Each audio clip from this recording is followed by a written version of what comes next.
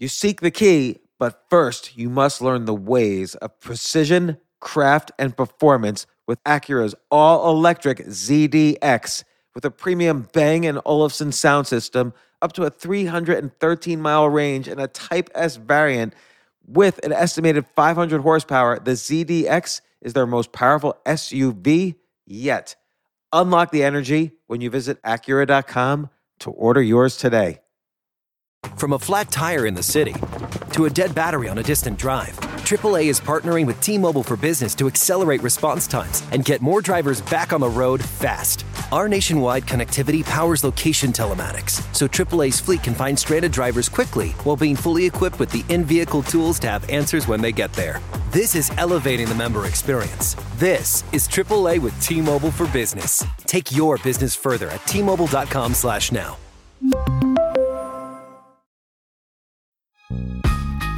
This isn't your average business podcast, and he's not your average host. This is the James Altucher Show.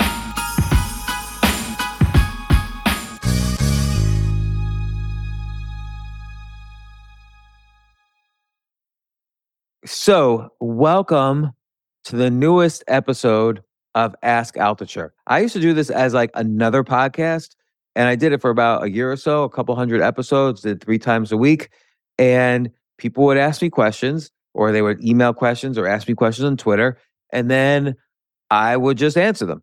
So right now, people are asking questions on either Twitter or Notepad, NOTEPD.com. Jay just showed me the spreadsheet of questions. I have not seen them before, and I'm going to answer them. The questions could be about anything. Like a lot of times people think, oh, I got to ask about stocks or crypto or writing or podcasting. But like anybody else, I have my opinions, and you can ask about anything. For better or for worse, I've failed a lot. I've started lots of businesses. This is my 3rd marriage, so you could listen to what I have to say or not about relationships, but people are asking about that. I have a lot to say about writing and books and interviewing and anything. Chess. I can answer a lot of questions about Jay, my podcast producer. Although I don't know everything about Jay. Like, Jay, how's it going with your new girlfriend? Good? Well, yeah, good. She's chilling out here. She's there right now? Yeah. She's just chilling because she's like, I need an accountability partner so she can work. Same with me too. All right. Accountability. That's a good use case for a relationship. Yes. Robin always comes in here and says, are you playing chess or are you getting ready to do some real work? So here we go. She holds me accountable. You need someone to check in on your life once in a while.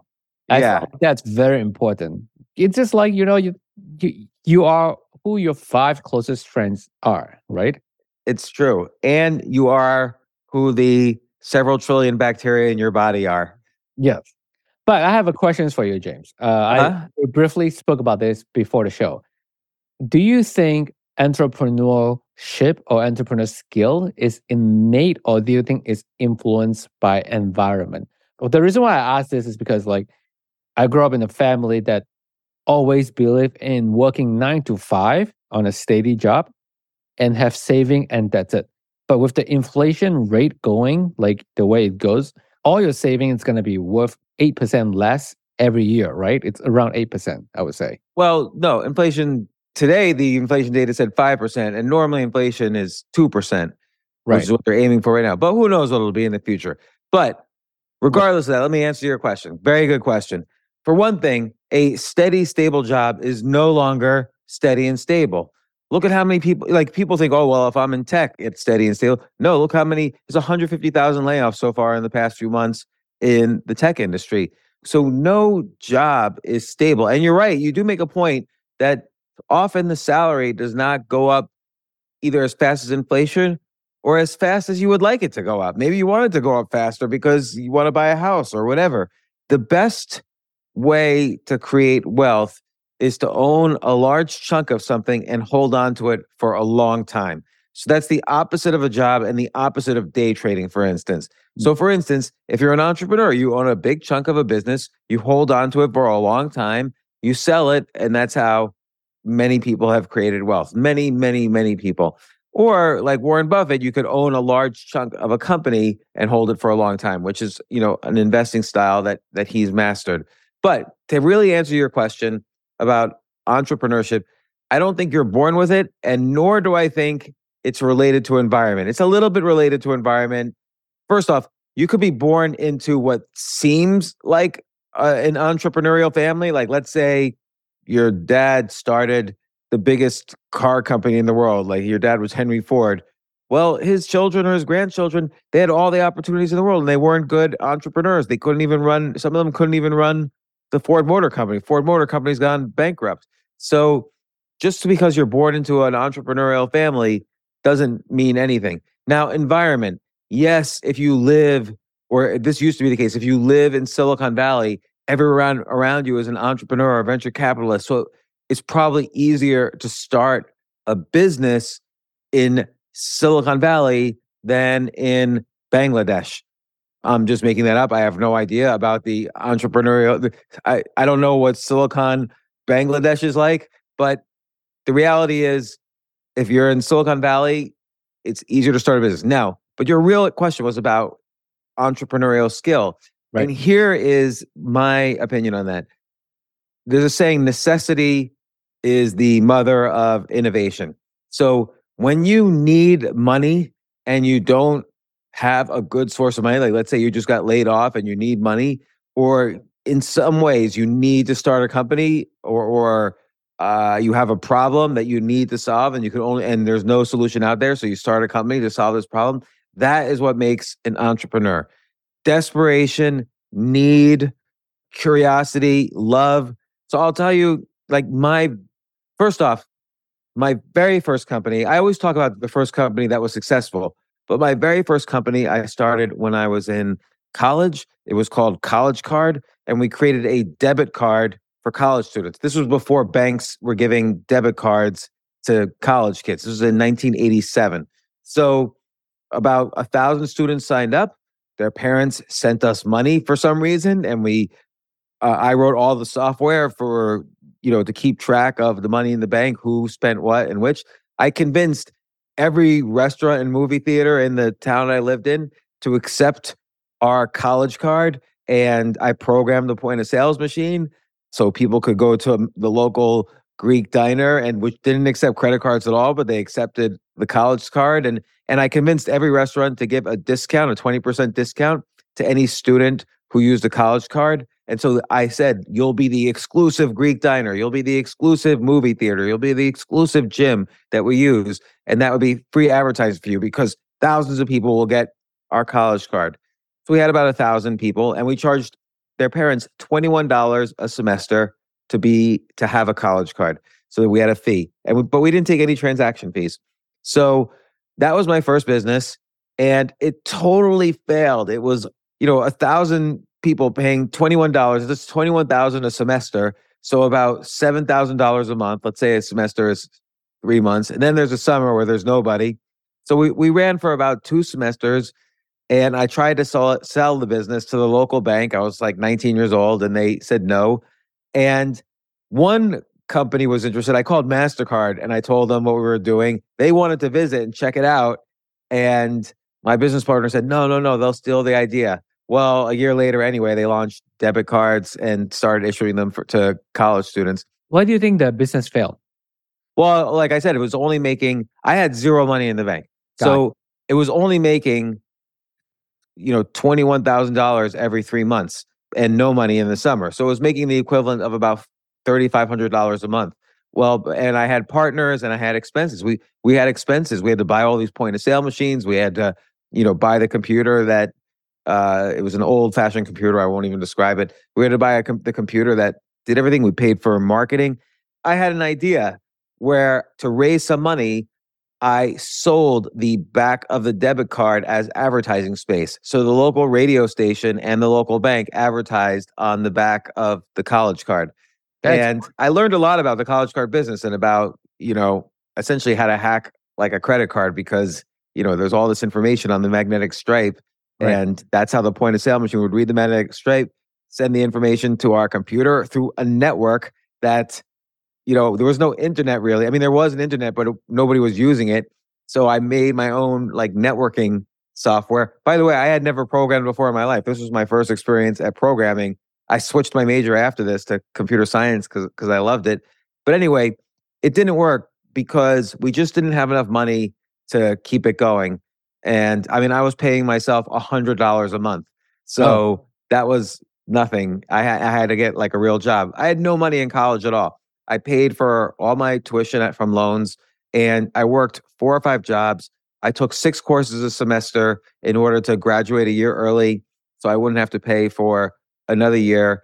And so I needed to make more than $100 a month. But I didn't think I should have been more entrepreneurial. I should have said, I'm going to start another business and figure out how to make money that way. But I got a little burnt out on entrepreneurship. Second business I tried to start, it's still an ongoing business. There was a free game server called ICC, Internet Chess Club. This was, again, before the web. And it was a way for people to log on to the internet and play chess.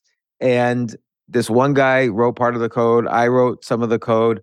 Danny Slater, who was the professor at my school. This is when I was in graduate school. He started the whole thing, and then I suggested to him, let's do it as a business. So we figured, okay, let's do it as business. But I lost interest, and I more enjoyed playing chess on ICC than running it as a business.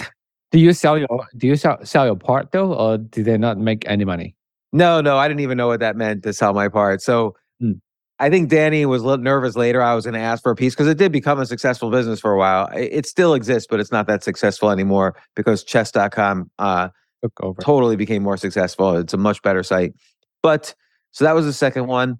And by this point, I kind of got a little burnt out on entrepreneurship. I said to myself, never again. I don't even care about money that much.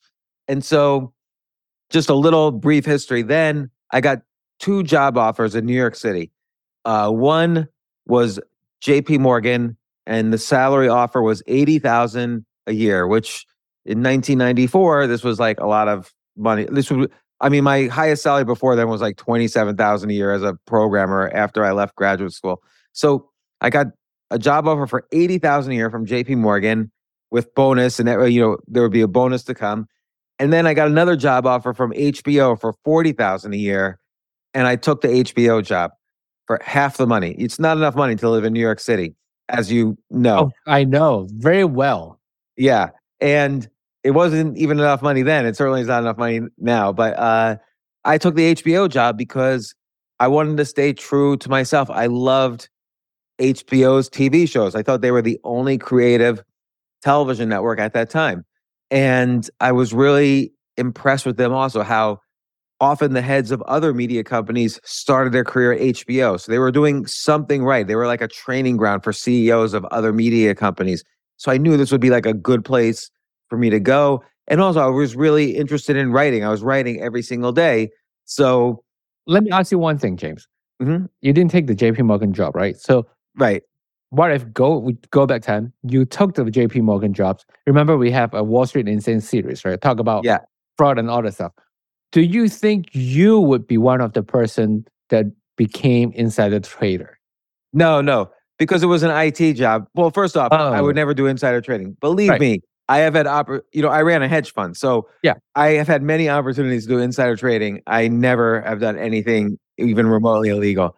Yeah, remember the episode with Kelly, Richmond Pope, some they have the accidental perpetrator or whatever. Yeah. Yeah. So do you think you would fall into that trap at all? No. You're not doing anything, but would you accidentally? No, because for 2 reasons. One is, as we described in the Wall Street Insane series, we had so many opportunities to break the law, and we were the only hedge fund we knew that never broke the law. We were too innocent to a fault. We couldn't break the law even if we tried.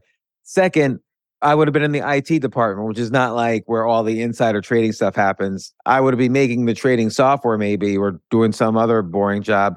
I don't even know what I would have been doing there, but it would have been boring. I would have had to wear a suit every day.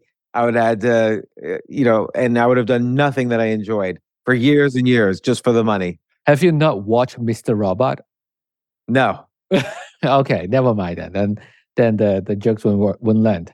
Yeah, because Mr. Robot, what happened is become a hacker from a bank or whatever. I know that much of it. But let me finish the entrepreneurial thing. How entrepreneurials are made and not born, or not the environment. So I really loved the web at this point, and nobody had a website. I had to convince HBO to buy HBO.com. Somebody else owned it. Guess how much they paid for it in 1995? I would say $3,500. $250,000. Gee, wait, what? Holy Yeah. shit! But Yeah. was that before the dot-com boom, right? Yeah, it was before. Everybody thought it was going to be just a fad. Like nobody had a website, and so I made HBO's first website. That's a whole other story. I'll talk about it some other time. Then my sister calls me. She tells me my brother-in-law is having troubles with his business. He was like a graphic designer. He made something called CD-ROMs. Can I help him? And so I showed him this brand new thing called the web. He'd never heard of it. So he's playing around. He got obsessed with it. He got really good at like designing for the web, but there were no websites. But then American Express wanted to build AmericanExpress.com. So they called their accounting agency, a firm called Arthur Andersen that has since gone out of business. Arthur Andersen didn't know how to make a website. They called like some digital IT firm. They didn't know how to make a website. They called some, new media consultant. He didn't know how to make a website. He called my brother-in-law, who knew how to design for a website, but didn't know how to make a website. He called me, and suddenly I reluctantly said, okay, I'll do it. It was good. I didn't have a single dollar in the bank. AmericanExpress.com was willing to pay this crazy amount of money. And I did not want to make a website. I did not for someone else. I was very focused on, I wanted to make a TV show for HBO. And I was in the process of making a TV show for HBO, which they were excited about, called 3 a.m. That's another story. But I helped my brother-in-law. We made some money. I finally had enough money to move into an apartment in New York City. We made another website. We got paid some diamond website on 47th Street. We made that. Then HBO wanted my brother. They didn't know I was involved with them. They wanted my brother-in-law to make the HBO.com. I was in charge of HBO.com. So I essentially hired my brother-in-law and me to make HBO.com. But I still didn't want to leave. So we were starting to get clients, and we were starting to hire employees. We made TimeWarner.com. We made NewLineFilms.com, Miramax.com. We made websites for the Wu-Tang Clan, Loud Records, Bad Boy Records, Death Row Records, Interscope. So all these entertainment companies. We actually spoke to JP Morgan about making their website. They wanted us to make their website. But my typical bad habit, which I have to this day, which is I don't return phone calls. I forgot to return their phone calls. And so we lost the JP Morgan deal. But it was miserable. I was miserable because I didn't want to leave my job. I loved working at HBO, and I was pitching this TV show. I wanted to make a TV show. So for 18 months, I stayed at HBO, and then all night long, I would work at this business on the side. I was starting. I felt I would work there until my brother-in-law had enough employees and wherewithal to run the business on his own. But I turned out to be the main salesperson for, like I would work at HBO, then I would go to the bathroom, dress up in a suit, and go across town to, meet with some ad agency about doing websites for all their clients. So I was juggling at the same time. Like I was working 20 hours a day, working a full-time job and being an entrepreneur. And then finally, I left. We had like 30 employees. I left to go full-time. The company was called Reset.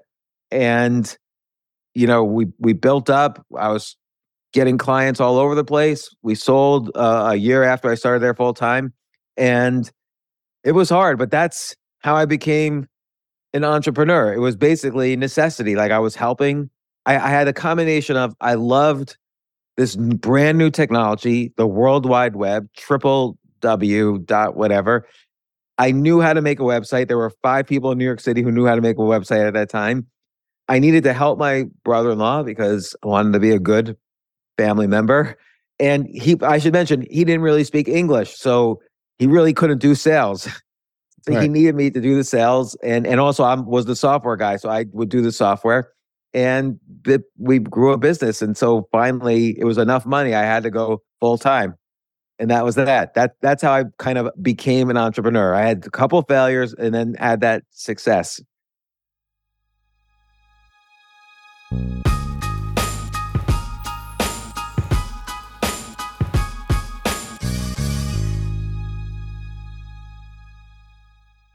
I have to say, Airbnb has changed my life.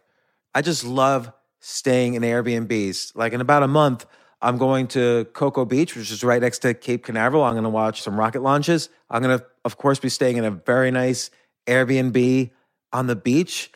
And it's just such a great experience. Like the whole world is available to us now because of Airbnb.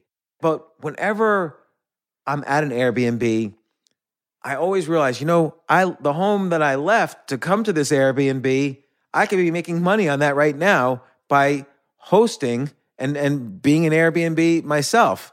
So, and I've known people, I had a friend who basically, made a living from turning his home into an Airbnb. So if you have a home, but you're not always at home, you do have an Airbnb there. And it can easily fit into your lifestyle, and it's a great way to earn some money. Your home might be worth more than you think. Find out how much at airbnb.com/host.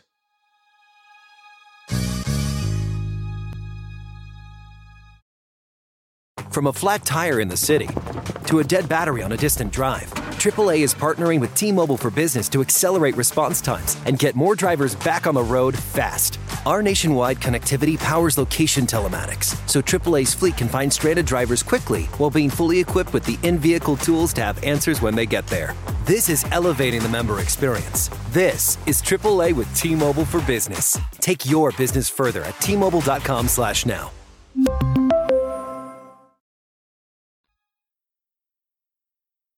Also, I felt like, you interview tons of entrepreneurs, right? Yeah. Most of the entrepreneurs, they have one low point in their life. Like Dan Martell, do you remember his story? So he has feel so much, he has to steal things. Like even JT McCormick's, his life is not perfect. JT, who's the CEO of Scribe Media, his dad was a pimp. And he would drive around with his dad. When he was 5 years old, he'd drive around with his dad while his pimp was collecting money from the prostitutes and hitting them and whatever. Even our good friend Wally Green, he was in a gang for a long time, and then now he runs. He own Spin, right? He owns Spin New York. Well, he's a partner in it. Yeah. Yeah, he partnered with Spin. So I felt like I just need to have a low point in my life, and then I can be an entrepreneur. Well, I don't think that's necessary. I think a lot of people don't have low points in their lives, but I think you do have to realize that the standard rules don't work. So the standard path that we all grew up with is go to college, maybe go to graduate school, get a job, work hard at your job, get promotions. Maybe once or twice in your career, you switch jobs to get a promotion or whatever, and then you retire. But college is less relevant than ever right now. I'm not going to make the usual argument against college, do whatever you want, but trust me, it's less relevant than ever, while tuitions are higher than ever, and jobs are less stable than ever and make less money than ever versus inflation. So being an entrepreneur, it's important. It doesn't mean you have to start a 1,000-person company. It doesn't mean you have to raise a lot of money. Maybe you just start off running social media for your friends, or doing seller financing and buying real estate with no money down, as they say in the ads. We had that one website with Roy Weaver where he talked about how he had no money and he started getting into real estate.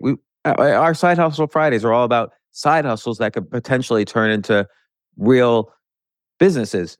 So again, for me, it was, I'll tell you this, I've only succeeded at entrepreneurship when I was starting a company that I loved. I loved the internet and I loved making websites for entertainment companies. So I loved it. And then I had lots of failures. And the next successful business I started was 10 years later. And it was called Stock Picker, which combined my interest in investing. I loved investing. I was running a hedge fund. Combined my interest in that with website building. I knew how to build a website. Note, I said I was running a hedge fund. So that was another business I started, but I hated it. And of course, I don't want to say it failed. It did make me money, but it wasn't great. It wasn't some people love running a hedge fund and it becomes great for them. We've had Ray Dalio on the podcast, or David Rubenstein. These people love, or Steve Schwartzman. These people love the hedge fund business. I did not. And even though I was a great salesperson for websites, for some reason I was a horrible salesperson when running a hedge fund, and I just could not raise money, even though I had a great track record, everything. Yeah, you And can so, hear about it in the Wall Street Insane series. yes, you can hear all about it in Wall Street Insane, our little sub series. So I would say for me, an entrepreneur is not born that way because I had no interest in entrepreneurship. I wasn't born that way. It's not the environment. It's a little bit the environment, like New York City and San Francisco are a little bit easier, but that's changing now because of remote work, totally changing. It's really necessity. Like other times where I've started businesses, I had no money. Like I went broke after I sold my first business. So I had to start a second business. Necessity is the mother of innovation. Or in this case of Reset, I really wanted to help my brother-in-law and then get back to making my TV show for HBO. Like I had no interest in money at all. I could care less. But then you get a little addicted to it. I made some money. I wanted to make more. I lost all my money. I wanted to make it back. And it becomes like this addictive cycle. And now it's not that I love entrepreneurship and dying to be an entrepreneur. I'd be happy never being an entrepreneur again if I could get away with it. But I do think it is necessary to learn those skills because even if you're an employee inside a company, the way you survive as an employee is by being as entrepreneurial as possible. I describe this in my book, The Rich Employee. Originally, I would say, oh, you can't get rich being an employee. But now I realize you can, but you have to be very entrepreneurial inside a corporation if you're an employee. And so whether you're an employee or an entrepreneur, you still have to be very entrepreneurial and learn those skills, which means coming up with ideas, being very creative, being able to sell those ideas, being able to execute on those ideas, keeping the customer interested. There's a lot of skills for entrepreneurship. That could be another topic some other time, but that's my long answer to your question before we even get to the questions on the spreadsheet here. Yeah. Well, I mean, the reason why I ask is because like I feel bad because like my family or my parents, like they have so much saving, they put us through school and all that stuff. And then all of a sudden they're like, oh shit, now we're running out of money. What should we do? I'm like, I don't want to be in the situations when I'm like 70 or 80s or 50, 60. But it happens no matter what. Like, look, my dad was an entrepreneur, but my mom was the opposite of an entrepreneur. So my mom went to college, went to grad school, one of the first women to go to grad school for computer science. And she became a software programmer for the next, 50 years. And, at corporate jobs. And my dad was an entrepreneur, was successful for a while, and then he went totally broke. And he got really depressed, and it was sad, and he never worked again. And when he passed away, he was basically broke, and my mom was stressed. And my dad was the one who was an entrepreneur. My mom was the one with the stable job. So it really just depends. Like, my dad had many entrepreneurial skills.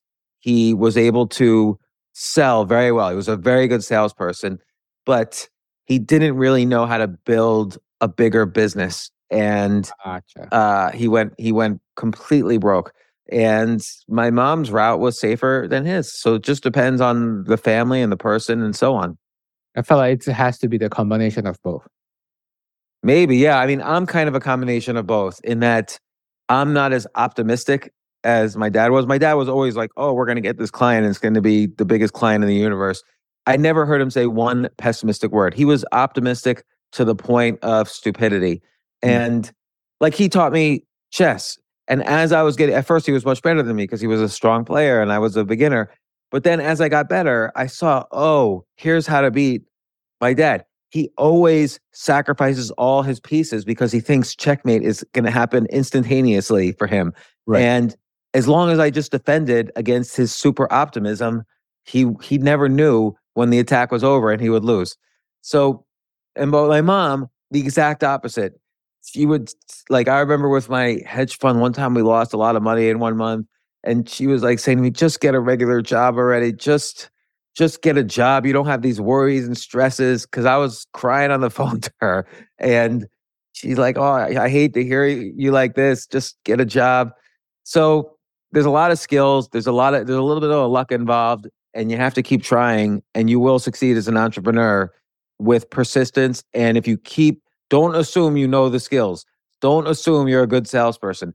Don't assume you're good at executing or negotiating or marketing or managing people. or building your business or selling your business. Don't assume any of these things. Like read books, study other entrepreneurs. A good book about entrepreneurship, we had on the podcast Yuri Levine, the guy who started Waze and sold it for over $1 billion to Google. I think the name of his book is Love the Problem, Not the Solution. And that's probably the best book on entrepreneurship I've read. Not an inspiring book. It's very technical. Like, this is the skills you need as an entrepreneur. And it's not like reading Richard Branson's memoir, which is a very inspirational kind of book. This was just like hardcore. This is what a term sheet looks like. This is how to do sales. This is what metrics you should use to judge your business. This is how you should hire people. This is how you should raise money. This is how you should sell your business. So read that book. I'm answering another question now. Somebody asked, what are their top 3 books for entrepreneurs? At the James AI to ask. Oh, the AI version of me, which we created on Notepad, is asking this. So we fed the AI version of me like 1,000 of my blog posts, and now it's a super annoying version of me. So AI James asked, what are your top 3 books for entrepreneurs? So Yuri Levine, again, this is not like reading the Harry Potter series. It's not a fun book, but it's a good technical book about entrepreneurship. It really tells you everything you need to know.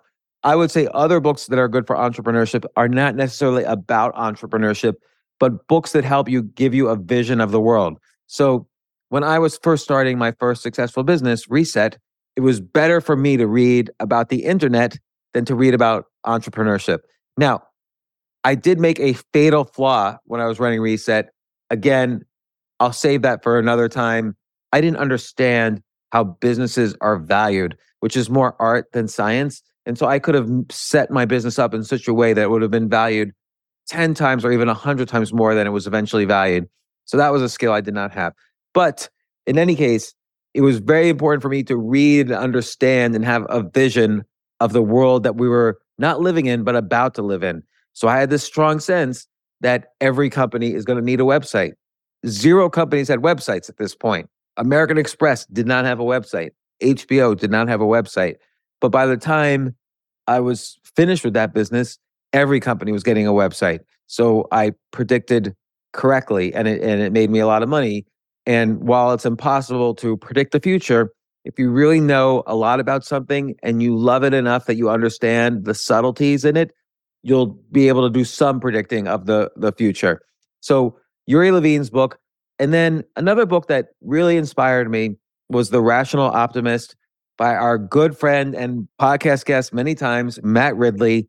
And it's basically talks about how for the past 1,000 years or 500 years, every time things look really bad, particularly the past 100 years, every time when things look bad and everyone says, oh no, the dollar's going to zero, capitalism's failing, it's going to be a Great Depression again. I've heard people say that like every single year. He's a great writer, and he gives all of the reasons for optimism during every single period of history. And it really inspires me when I look at the history of events now. Even the history of events today, this book was written 10 years ago, but even the history of events today, I think about The Rational Optimist and what he said there. And look, we've even talked about on the podcast whether he's still an optimist. And he hemmed and hawed a little bit, but he still was an optimist. So that's the second best book for entrepreneurs. And then the third best book, I don't even know. Jim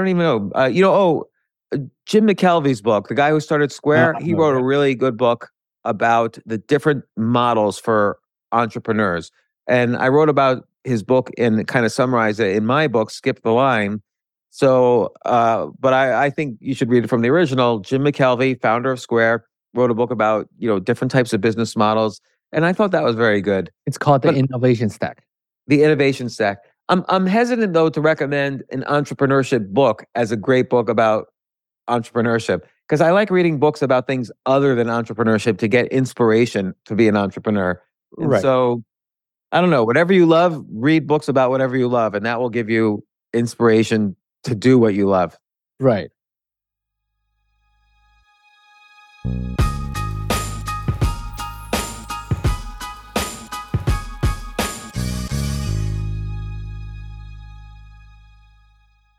From their innovative practice facility to unmatched views from the fairway, The PGA of America is helping lower scores and elevate fan experiences with 5G solutions from T-Mobile for Business. Together, we're using AI-powered analytics to expand coaching tools and bringing fans closer to the pros with 5G connected cameras. This is game-changing innovation. This is the PGA of America with T-Mobile for Business. Take your business further at T-Mobile.com/now.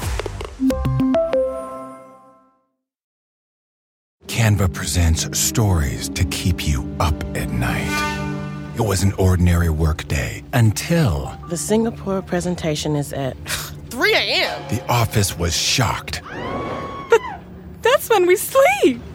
Maya made it less scary with Canva. I'll just record my presentation so Singapore can watch it anytime. Record and present anytime with Canva presentations at canva.com. Designed for work. I felt like one of the biggest skill that, we're going to talk more in depth in another episode. I feel like one of the most important skill that entrepreneur can have is language, not English or whatever. It's how you use the words, like precisions. Actually, Jay, I think you're right. Because look, if you cannot sell, there are many companies with good products that were never able to sell those products and the companies failed. And there are many companies with bad products. Like, okay, this is not a bad product, but I'm going to use an example, which is Apple. So when Apple made the iPod, which was a device to listen to music, it was not original. There were already devices you could put in your pocket that could play millions of songs. There were MP3 players. Now, admittedly, the iPod, and this was a subjective thing, it's your opinion or not, the iPod had a nice design. But Steve Jobs was amazing at selling and marketing. Now, selling in terms of using language, okay, that's good if you're selling to other big businesses where you have to individually do it. But he was also really good at marketing and he was really good at negotiating. So you're right. He was extremely talented with his use of language. Now, he had to learn that. He was always a good salesperson, but he was a little, kind of rough around the edges when it came to managing people and managing customers and so on. So that's why they fired him from Apple in the mid 80s. But by the time he came back to Apple, he had matured. He had started Pixar by then. He had started Next Computers by then.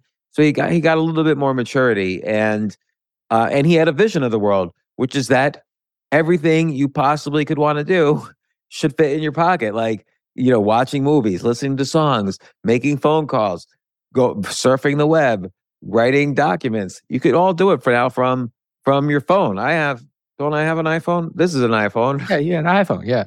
I am his customer. And look, the iPhone is probably not even the best phone out there for all this. Probably Android is better. More people around the world use Android than iPhone. I think in the US, iPhone's more popular, but in the world, Android's more popular.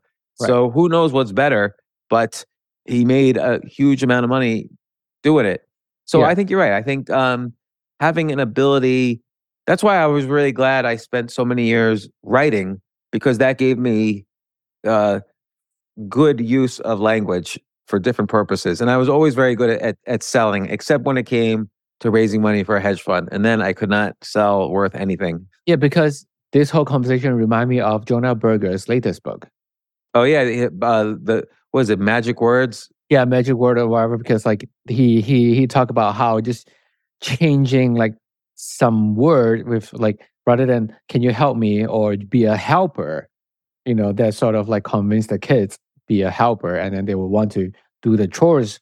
Then the kids, you just say like, hey, just help me do this, Yeah, instead you say to the kid, you're a helper. Yeah. Like it's the difference between saying, I'm going to try entrepreneurship versus saying, I'm an entrepreneur. When you say I'm an entrepreneur, you're much more likely to get involved in entrepreneurship. Yeah. I'm a writer is much better to say that than I'm going to try writing a novel this year. Yeah. Like I'm a writer, so that's what I do. And you identify with that a little bit more. Right. By the way, a lot of people want to be entrepreneurs. A lot of people want to be writers. A lot of people want to have a TV show. A lot of people want to have a hedge fund. I can tell you, it all sucks. It's all horrible. And I have nightmares about all those things, for instance. Not that they're so bad. Okay, although I just said they suck, so they are kind of bad. But it's just anything worth doing is very competitive.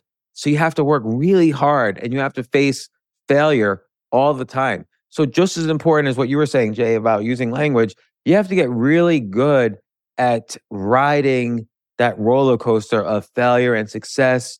And sometimes it's one step forward, two steps back. All of life has ups and downs. And there are so many times where I'm trying to get good at something, I'm trying to succeed at something, and it's one step forward, two steps back, a half step forward, three steps back, two steps forward, four steps back.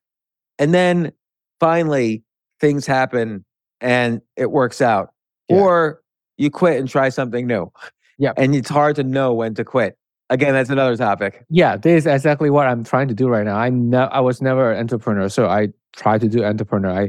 I start to sell shirts on Etsy, and I try to start writing a crossword puzzle book, and I'm trying to start a show. But none of that has any return yet, but who knows? Yeah, you have to give it, you have to try. Like in my first business, my first success was Reset. We didn't know, even though we had made tons of websites by this point, we didn't know if we were going to be successful or not. It's really hard. Again, I was working 20 hours a day. So we experimented. We tried to start a tea company. We made iced tea. We tried to start a record label. We called up rappers and said, hey, can we sign you to our record label? We tried making TV shows and pitching them to networks. You know, you just never know. So you have to keep trying things over and over and over again. And that's why I always suggest to people, before you need the idea muscle, the creativity muscle in your brain, exercise it, right? 10 ideas a day. And that's why we built Notepad, which is not a business. Lo and behold, we made a website that's just useful and fun to make. But notepad.com, notepd.com, try it out. It exercise your creativity muscle. Yeah. I feel bad. I sort of hijacked the whole Ask Altucher. The first episode of Ask Altucher. No, it's a good, look, it's a really important question about entrepreneurship, and a lot of people don't know. There's so much to say about it. Like, I'll leave this question with one thing.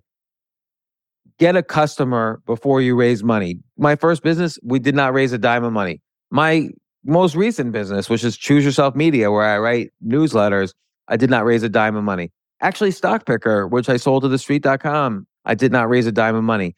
So get customers no matter what. Even if you think, oh, but I got to write the software product. No, try to do it manually. Like we were talking to Chandler Bolt yesterday, who has selfpublishing.com. He helps people self-publish. It started off with him just coaching people how to self-publish, and he would charge for that.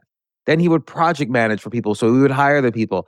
Then he hired the people himself to help people self-publish. So you build up, do things as simply and manually as possible, and then build what you need to run your business as cheaply as possible. Own 100% of your business if you can. Don't give it to the venture capitalists. So that's the last thing I'll say about entrepreneurship today. Although you're right, it does reserve an entire podcast just about the micro skills of entrepreneurship. So much go into it. Like I just started the thing. I'm like, I thought I could just design a shirt, put it up there, people would buy it. No, that's not how it works. So I'm trying. Like, look, we made you and I made a course on actually self-publishing, writing your first book in self-publishing. But because we have not marketed it on purpose, we just have not yet tried. We're going to probably start in the next week or so. There's no sales. Sales don't happen automatically. Marketing is very important for sales. You cannot sell anything without some marketing. There's very few examples like, oh, well, I know so-and-so, there was word of mouth. That is very rare. You need to do marketing to sell your business. Yeah, I would say like at this time and age, it's very important to build a following, whether you are famous or whether you're no one. To build a following first, then all your. I'm not sure, because look at Twitter as an example. All right, I have like 200,000 followers on Twitter. I've got 1.2 million followers on LinkedIn. If I make a tweet, only like 0.5% or less of those 200,000 followers will see my tweet. So that's only like 500 people. And then of those 500 people, if I'm tweeting to some product I'm selling, maybe only 10 of them will click on a link. So I think having a social media following is, people think it's worth more than it is. It's maybe in some cases it's worth a lot. Like, I don't know that many TikTok millionaires. They have like 30 million people following them, but they don't make a lot of money, the TikTokers. It's hard to monetize TikTok.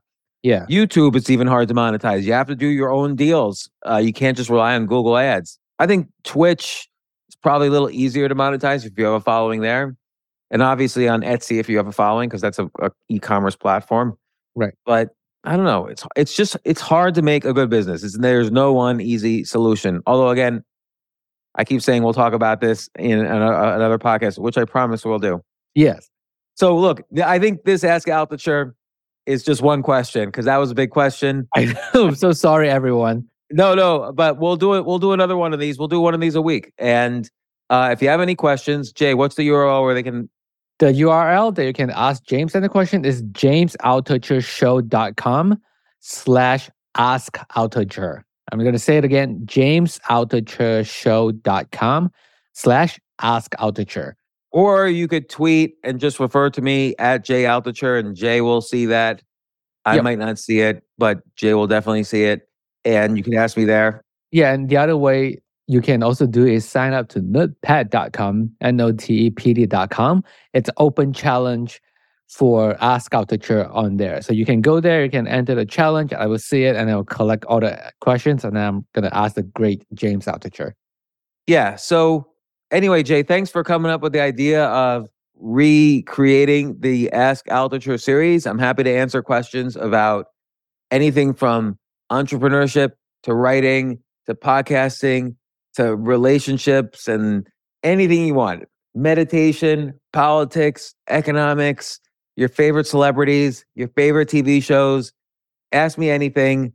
I'm happy to answer. I know a lot less than I think I know, but hopefully enough to answer your questions. So thanks everybody for listening. And thank you, Jay, for producing this. And see you next time.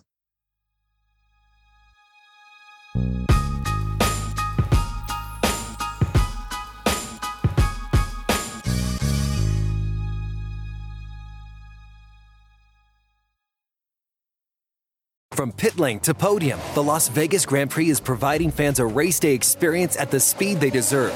With the help of T-Mobile for Business, our 5G advanced network solutions are powering race day operations with event-wide connectivity. From streamlined gate entry to an immersive app, giving fans blazing fast access to the sport they love. This is accelerating innovation. This is the Las Vegas Grand Prix with T-Mobile for Business. Take your business further at T-Mobile.com/now.